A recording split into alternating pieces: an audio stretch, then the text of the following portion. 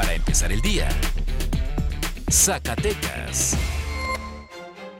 Buenos días, momento de la información del fin de semana para empezar el día con Meganoticias Zacatecas. El viernes la Sala Superior del Tribunal Electoral del Poder Judicial de la Federación aceptó la impugnación al proceso de elección del candidato a gobernador de Zacatecas por Morena y turnó para su análisis al magistrado Reyes Rodríguez Mondragón. Dentro de la cédula de notificación por estrados, se da a conocer que el tribunal giró instrucciones a la Comisión de Honestidad y Justicia de Morena de entregar una copia de la documentación correspondiente al proceso de selección para el candidato a la gobernatura de Zacatecas por ese partido, proceso en el que salió beneficiado David Monreal Ávila. Se espera que a finales de enero se tenga un dictamen. El presidente del Comité Ejecutivo Nacional de Morena, Mario Delgado Carrillo, entregó a David Monreal, coordinador estatal para la defensa de la Cuarta Transformación, su constancia oficial como registro único aprobado por el proceso interno de Morena para la selección de candidato a gobernador de Zacatecas para el proceso electoral 2021. El líder nacional aseguró que aceptará el dictamen que emita el Tribunal Electoral del Poder Judicial de la Federación en cuanto a la impugnación del proceso de encuesta en el que fue elegido Monreal Ávila.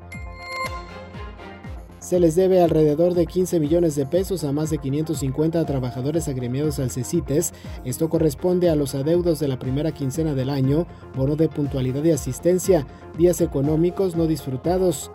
En rueda de prensa solicitaron a las autoridades pertinentes la intervención para el pronto pago y resolución, pues hace 8 días se les debió de haber pagado la quincena.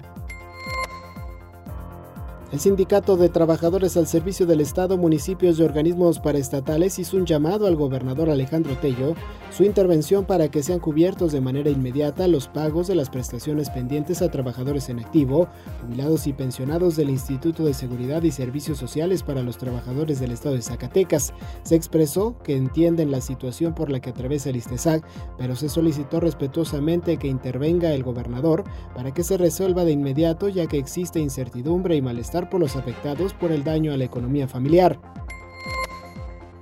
Elementos de la Guardia Nacional fueron blanco de una agresión armada durante la tarde del jueves sobre una carretera estatal ubicada en el municipio de Valparaíso, hecho del que se da a conocer el aseguramiento de 2 vehículos, además de armas largas y cartuchos. Se refiere que los efectivos federales se encontraban en recorridos de seguridad y vigilancia cuando fueron agredidos a disparos de arma de fuego por civiles, afortunadamente logrando repeler la agresión mientras que los pistoleros se dieron a la fuga. Ahora usted ya está bien informado para empezar el día con Meganoticias Zacatecas.